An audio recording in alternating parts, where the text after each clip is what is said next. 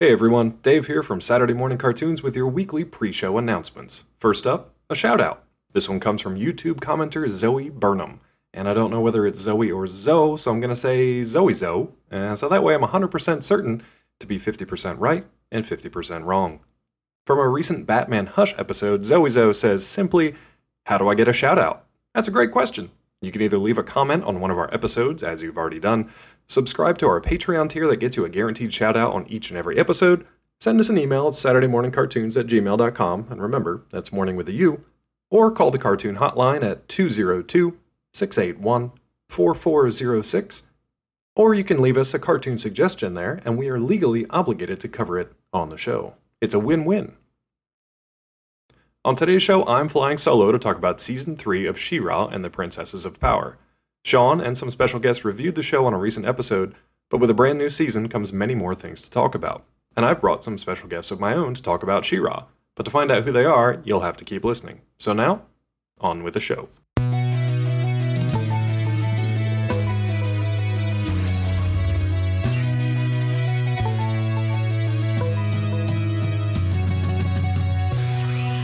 Hello and welcome to Saturday Morning Cartoons, the Collider weekly podcast for all things animation, including news, reviews, and interviews. I'll be your host, Dave Trumbore, and I am flying solo today because Sean has been banished to the Crimson Waste.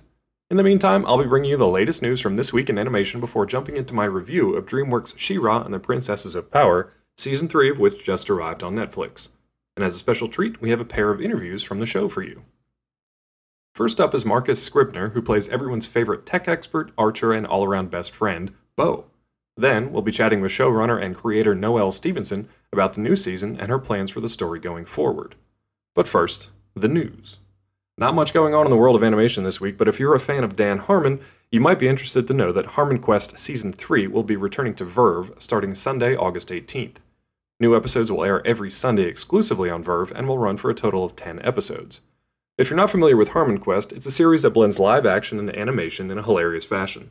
Basically, each of the episodes sees Game Master Spencer Crittenden overseeing a fantasy RPG campaign played by Dan Harmon, Aaron McGathy, and Jeff Davis, as well as a special guest, which is then animated to match the live action portion of the show. And it's fantastic. And so is Verve, which is a multi-channel streaming platform that has things like Crunchyroll, Rooster Teeth, Cartoon Hangover, Boomerang, Shudder, and more for a steal of a deal. And they're not a sponsor, we just love them. Elsewhere in news, Disney's photorealistic redo of The Lion King easily crossed the $1 billion mark worldwide, which makes us very, very sad. But that's about it, so we're going to jump into our review of She-Ra and the Princesses of Power Season 3 right now. But before I get into the review, it's my absolute pleasure to hand the mic over to Bobby Anthem, who's going to tell you just what this new season is all about. Season 3 of She-Ra and the Princesses of Power finds Adora learning that many things in her past are not what they seem, leading her to embark on a journey of discovery to the desolate Crimson Waste where she meets Huntara. Punished by Hordak for Shadow Weaver's escape, Catra and Scorpia also find themselves sent to this land of cutthroats and criminals on a mission to aid Hordak and Entrapta's master plan. Feeling pushed aside, Catra will stop at nothing to bring Adora and the Princess Alliance down as the fate of Etheria hangs in the balance. Honestly, didn't that just sound so much more epic with Bobby Anthem reading it? To be fair, the show itself is pretty epic in nature, and though Season 3 only has 6 episodes, they do pack a lot of story into it. Like, a lot. I'll be discussing some spoilers here, so if you haven't had a chance to check out the new season yet, you might want to tune out now. If you skip to about the halfway point of this episode, you'll hear from Marcus and Noelle, so if you just want to jump ahead to the interviews, feel free to do that too. This season finds Adora and Catra on a collision course as they both head to the Crimson Waste in search of something. For Adora, it's answers to her origin story, the secret of her powerful sword that allows her to transform into She-Ra, and to find out whether or not she really has what it takes to be a hero. This journey may be kicked off by the sudden arrival of Shadow Weaver right in the beginning, but it's changed in a big way by the arrival of Huntara. Catra, on the other hand, has a chance to escape Hordak's prison cells thanks to Scorpia, but she chooses to face her punishment head-on instead. It seems like she's kind of given up at this point, but in true Catra spirit, her bold defiance actually gives her another lease on life. She gets banished to the Crimson Waste instead of being executed, and normally this is a death sentence, but she actually manages to thrive in the lawless land. Now, while it was cool seeing this new version of Huntara and characters like Tongue Lasher and the Lizard People, who come directly from the original series, and we may or may not happen to have all of those action figures right now. It's really the last 2 episodes of this season that are the strength here. We get a ton of lore and mythology reveals that I'm not going to go into here because they're a lot of fun to really check out for yourselves, but we also get an alternate version of what Etheria could have become. For some people, it's kind of an ideal version of what Etheria could have been. We also get a final teaser of where the show is going to go from here in future seasons, but I can't really say too much about that because we honestly don't know. I do ask Noelle about it at the end of our interview, so if you want a little teaser on what's to come, you're going to have to listen through her interview all the way to the end. I can't say enough about She-Ra, so it should suffice to say that you should check out Season 3 ASAP. But that's enough for me. I'm sure you want to hear the people who are actually involved with the show and what they have to say about it. So let's get to some interviews. As a quick technical note on these interviews, they were done remotely over the phone, so there may be some audio issues every once in a while.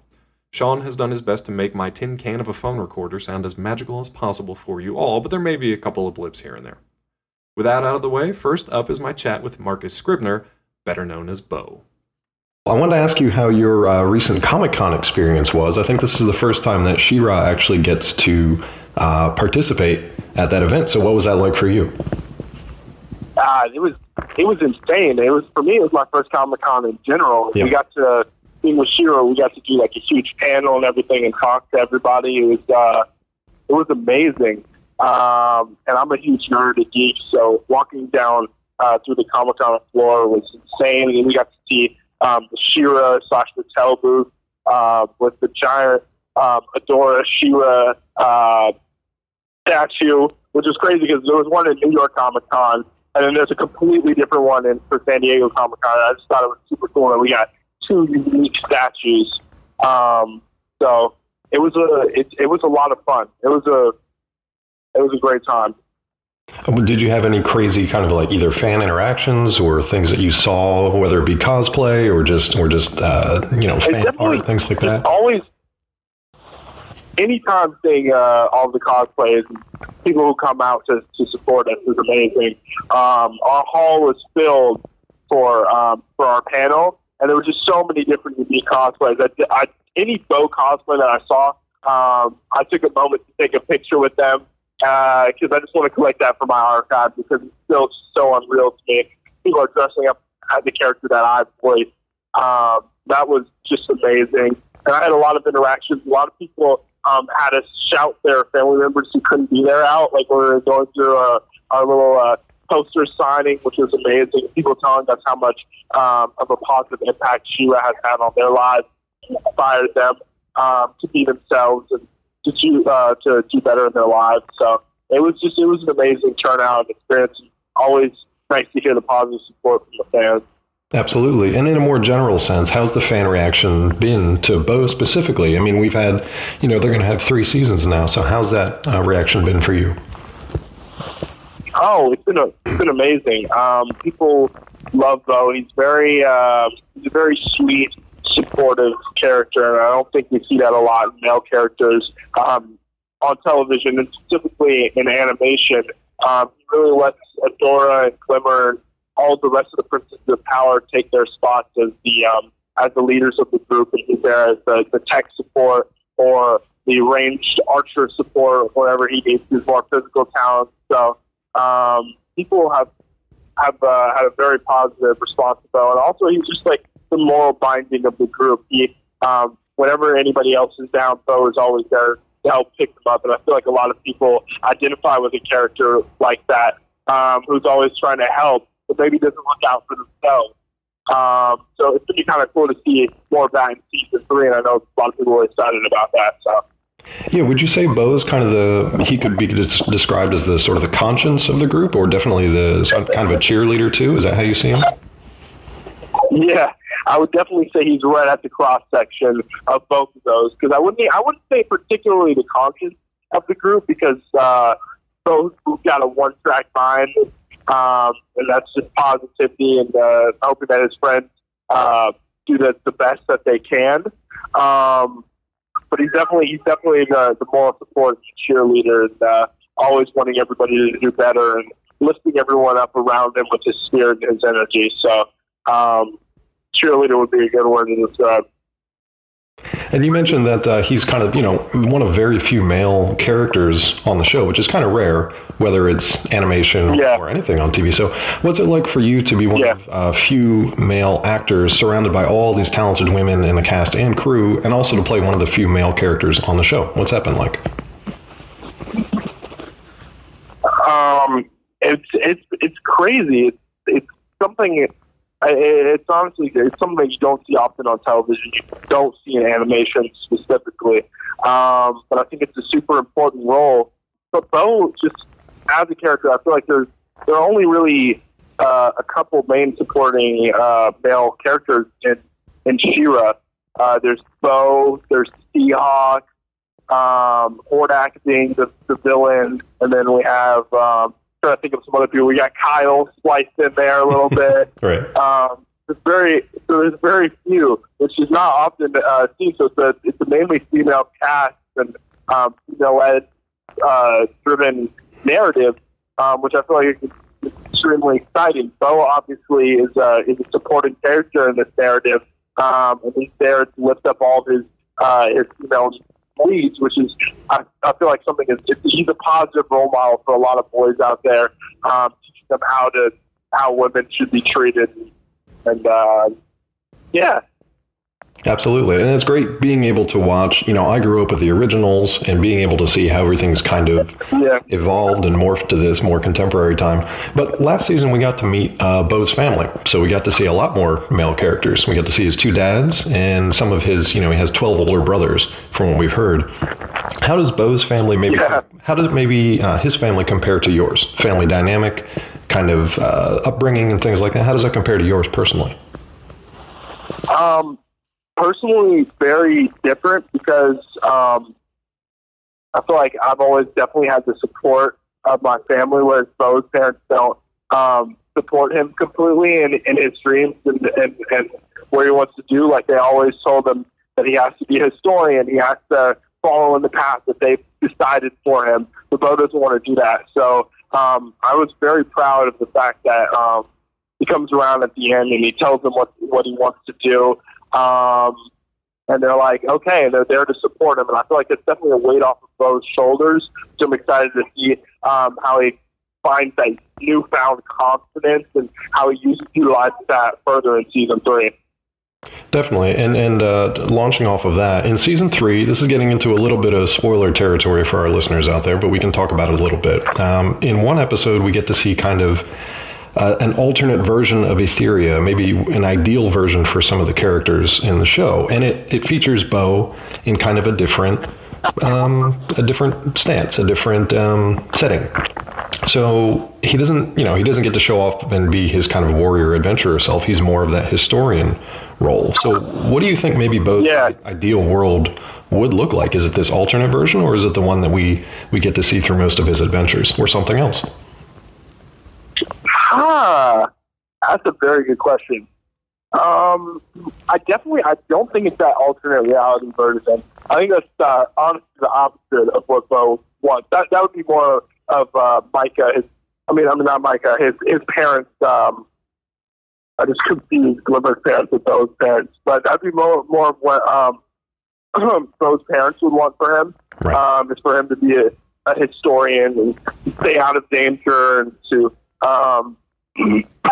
and to really just dig into the book. But Bo likes being on the front lines.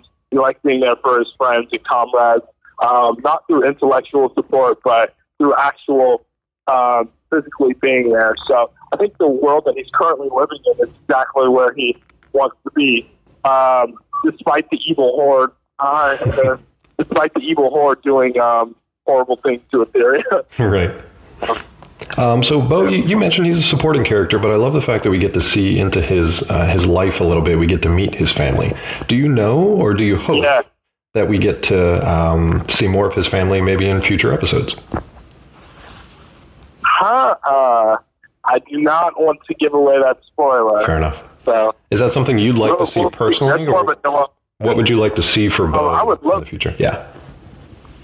I would love to see Bo's other family members, maybe some Bo siblings. Maybe he's got a sibling named Sword who uses a sword. We'll see. He can have all kinds of things. He's got 12 brothers out there. There could be all kinds of different weapons, or who knows. Yeah, exactly. Yeah. Is there anything that Noelle maybe teased for you and for Bo in the future that you're anxious to check out? Or are there any, like, maybe there's some major questions that you have for her that she hasn't, she's just kind of teased or hasn't told you yet? One of my favorite things is I'm excited for everyone to see season 3 because it's definitely a character switch up for Bo. So that's something that that Noelle had teased for a little bit, and I actually got to perform it, and I was like, whoa, this is very different. It was a lot of fun, but it's just a departure from Bo's normal personality and drives. Just everybody gets thrown out of whack.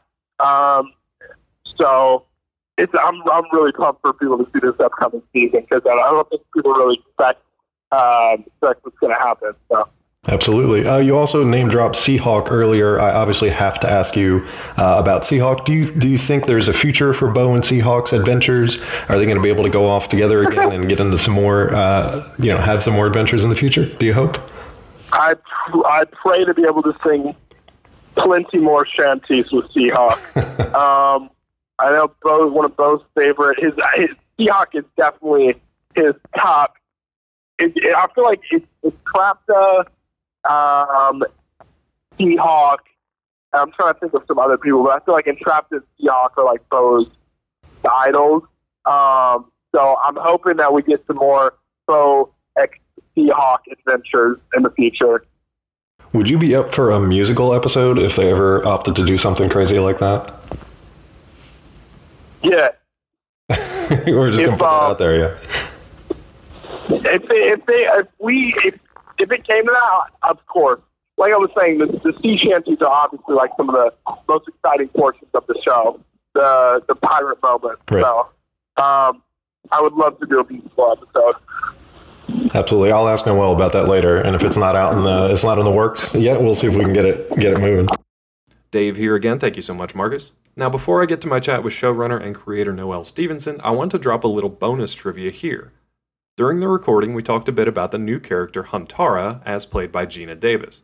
Unfortunately, my recorder fritzed out, so what you didn't get to hear was Noelle talking about going back to the source material of the original series in order to reimagine the character. She said that Huntara was a favorite across the board among the writing team, and she even had a cult following among their crew, and they, like we do, had their own action figures as well. That's about all you missed, so now, here's Noelle. I talked to Marcus about this, but how was your first Comic-Con experience bringing She-Ra to the event? Oh my God. I mean, so I have been going to Comic-Con for about 7 years now, and I started out as an intern and at a comics booth. And, I remember I was 20 years old and I got to Comic-Con and I just had stars in my eyes. Everything was so excited. There was just this amazing energy. And coming with She-Ra and getting the chance to kind of, see everybody who showed up for the panel, everyone in costume, seeing the toys, seeing the fashion show, seeing people dressed up. It's like that feeling of excitement. It feels exactly the same way as it did, where I'm just like, oh my God, this is just amazing. This is just so exciting. And to feel that way, 7 years after my first Comic-Con and now be there with my own, with my own show like this, it's, I can't even describe it. It was incredible. It was the best experience. And speaking of toys, I think recently on your Twitter, you were sharing some of the new toys that had come out and just being excited over the fact that there are toys. You actually got to be a part of something with toys. So how has the last year, that just being part of it, how has the last year kind of changed for you, getting to see the fan reaction and how much everybody's embraced the show? What's that been like? For me, it's just, because I've been working on this show for quite a while, and to see people get to share in, these stories that me and my whole crew have worked so hard on and poured our hearts into in so many ways, and these characters that we've sort of, put little pieces of ourselves into, seeing people, respond to that and see themselves in the characters and in the world and having it inspire them in different ways. That's been, I think, it's why we do this, and it's been just the most profound experience. I really can't even put into words how important it's been to me. I feel so lucky that I get to be in this position, and that, you know, we have gotten the response that we've gotten. It's incredible. And I think season 3, when that comes out and everybody is able to see that this weekend, that's going to continue that trend. I think it's a really strong season. I had an absolute blast watching it, and I love each and every character in the show, but I really need to talk about Huntara for a minute. So first of all, how great is Geena Davis, and what was that experience like working and getting her and then working with her? Oh my God. So I actually have, like, with my fiance, we have matching heart necklaces that say Thelma and Louise. So to say that Geena Davis is, you know, a hero of mine would be an understatement. And getting to be in a room with her, let alone getting to work with her on this show, is just a dream come true. And she's so amazing. She's so kind. And she's so funny, and she's so awesome. And she just so much power radiates off of her. She's just, like, so inspirational. So, I mean, it was definitely, you know, one of my career highlights so far, getting able to, you know, direct her as Huntara. And so, like, she's just, she taught me archery stances when she first came in for her first record. I think the second record she came to, she had, like, diamonds in her pocket because it had been, like, the Golden Globes the night before. It's like, it's amazing. I love it. All that kind of, like, presence and energy comes through with Huntara too, which is great. Will we maybe see more of this character in the future? Is there anything that you can kind of tease for new fans of this new creation of the character? Yes, you will definitely see Huntara again. Awesome. That's all I can say right now. Fair enough. Actually, for a personal question, I love the little interactions, unspoken interactions in the scene between Huntara and the bartender. There's great little flourishes in there. So for me, you know, I wouldn't mind seeing more of that or any kind of relationships in the future too. So I think a lot of fans out there feel the same way. Totally. I love those little flourishes of animation, though, where it was stuff that wasn't directly connected to the conversation, maybe. So, like, if Bo's tracker pad was on the fritz, it had the little, like, 404 image of, like, his little face, or just, I don't know, just, like, so many little touches of animation. And that's not even really a question that I have. I just wanted to mention that I really appreciated how much attention to detail the team puts. Well, I will say that both of those are actually, they weren't in the script, they came from the board artists. Oh, cool. So our board artists are so incredible, and they have such a great grasp of character that they do add these little touches here and there that just really define the characters. And they just, you know, our board artists are master storytellers. So I think both of those little touches that you mentioned were from Diana Ha, who's one of our board artists. So I think those both came from her. That's awesome. And there's so many of those throughout that you can go back and just kind of watch the episodes again, and you'll notice different things for each time. So I love that. Switching gears a little bit. So She-Ra has, in my personal opinion, one of the best written and developed villains ever on TV. I absolutely love watching the arcs for Catra.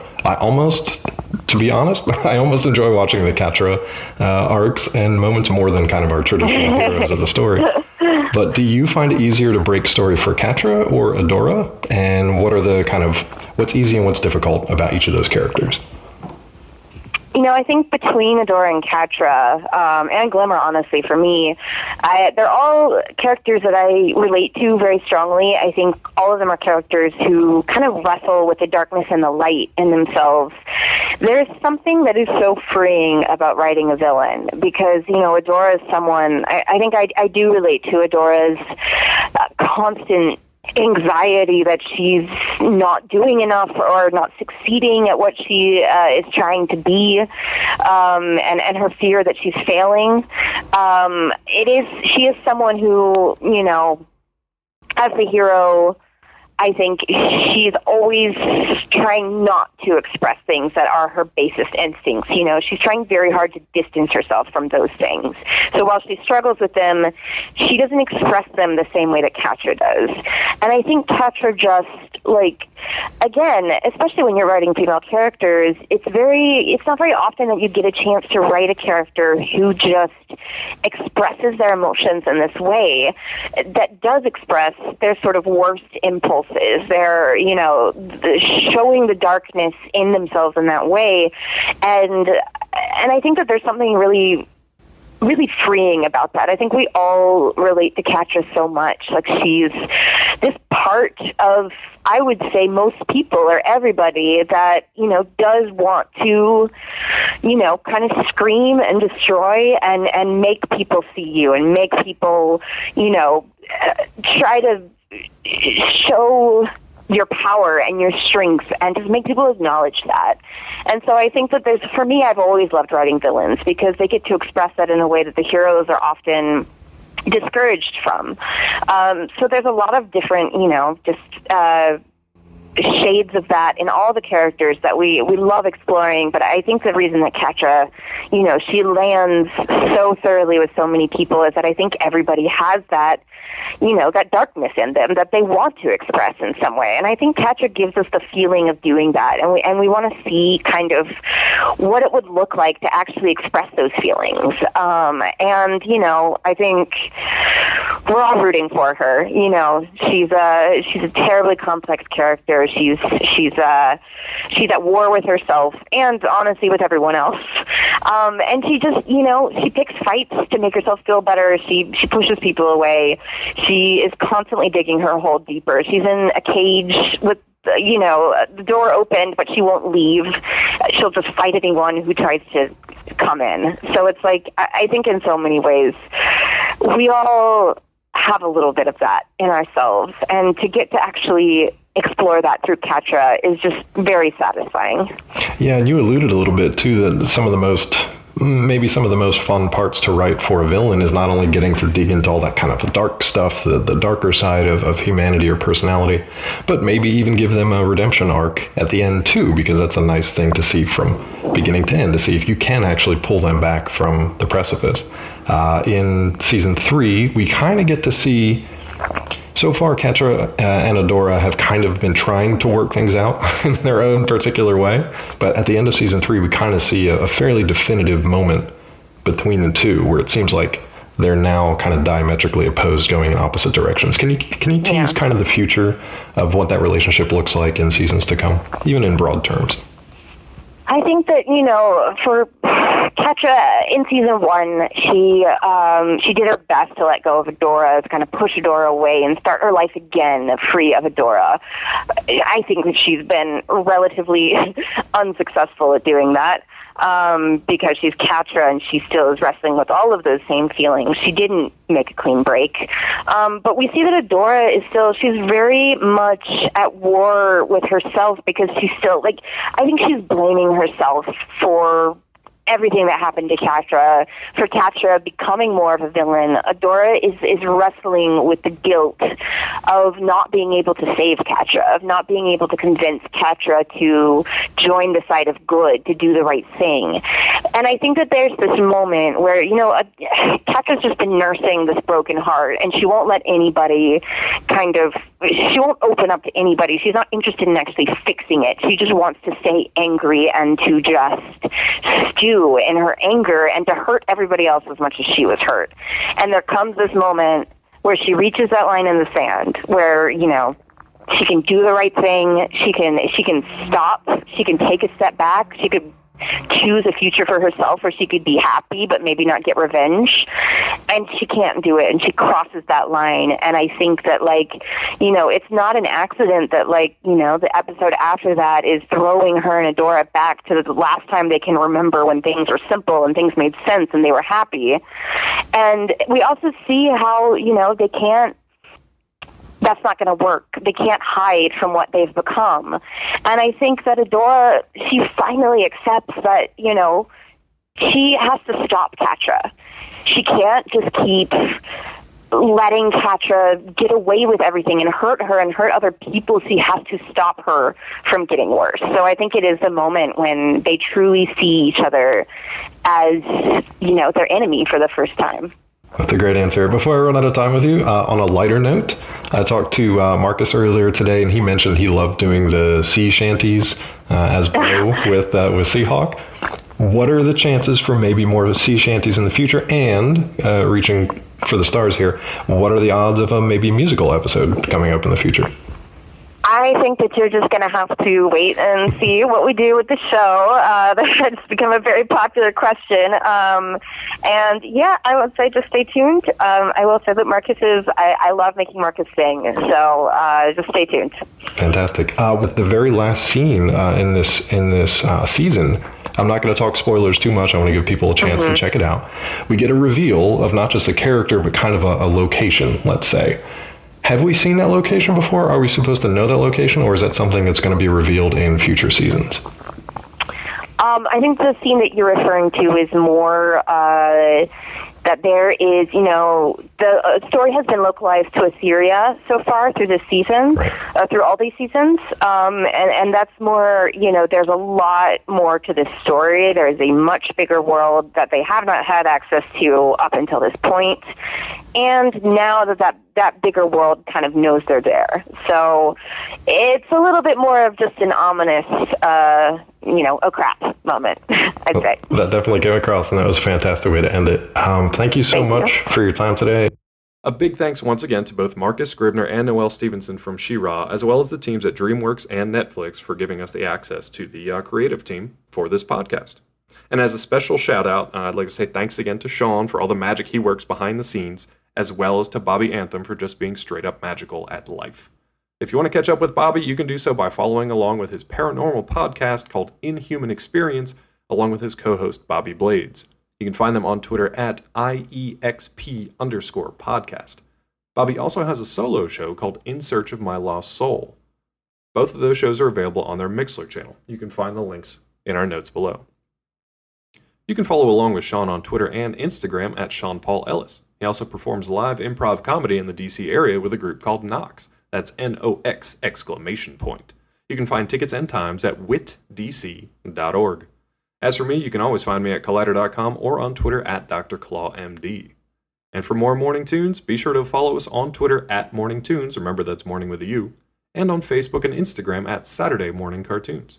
You can also check out the Collider Weekly Podcast for new episodes each and every week, and you can find those episodes pretty much everywhere that podcasts exist on this good earth of ours, including YouTube, Podbean, Stitcher, all kinds of stuff. You guys know how to internet. You've been doing the internet for a long time. You got this. Next time on Saturday Morning Cartoons, we'll be catching up with an old Nicktoons pal to see if things have gotten any better for the Wallaby now that he has a Netflix movie. That's right, we'll be reviewing Rocko's Modern Life Static Cling and speaking with the creator of Rocko himself, Joe Murray. It's sure to be a very dangerous day, so we hope you join us. Until then, this has been Saturday Morning Cartoons, and we will see you next time. Hey, everybody. Thanks a lot for listening to Saturday Morning Cartoons. Now, if you'll excuse me, I have to transform and roll out.